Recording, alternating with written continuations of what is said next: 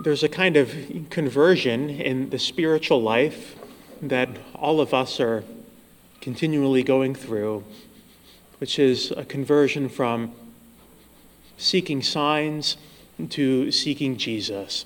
moving from seeking signs to seeking Jesus. Even in the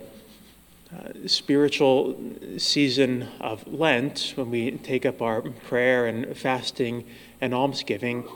there can sometimes slip in a subtle temptation to what we could call spiritual tourism, which imagines the spiritual life as one of collecting different signs and experiences or bits of trivia about the faith, or even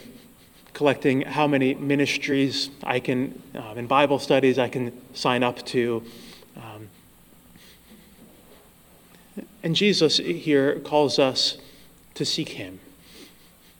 A kind of spiritual tourism is one always awaiting signs to come to me,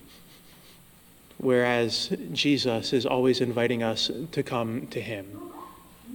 to let him be enough for us. That the point is the relationship, not something extrinsic or external to the relationship, but the relationship is the reward itself, not based on how many signs or experiences or pieces of wisdom that we can collect,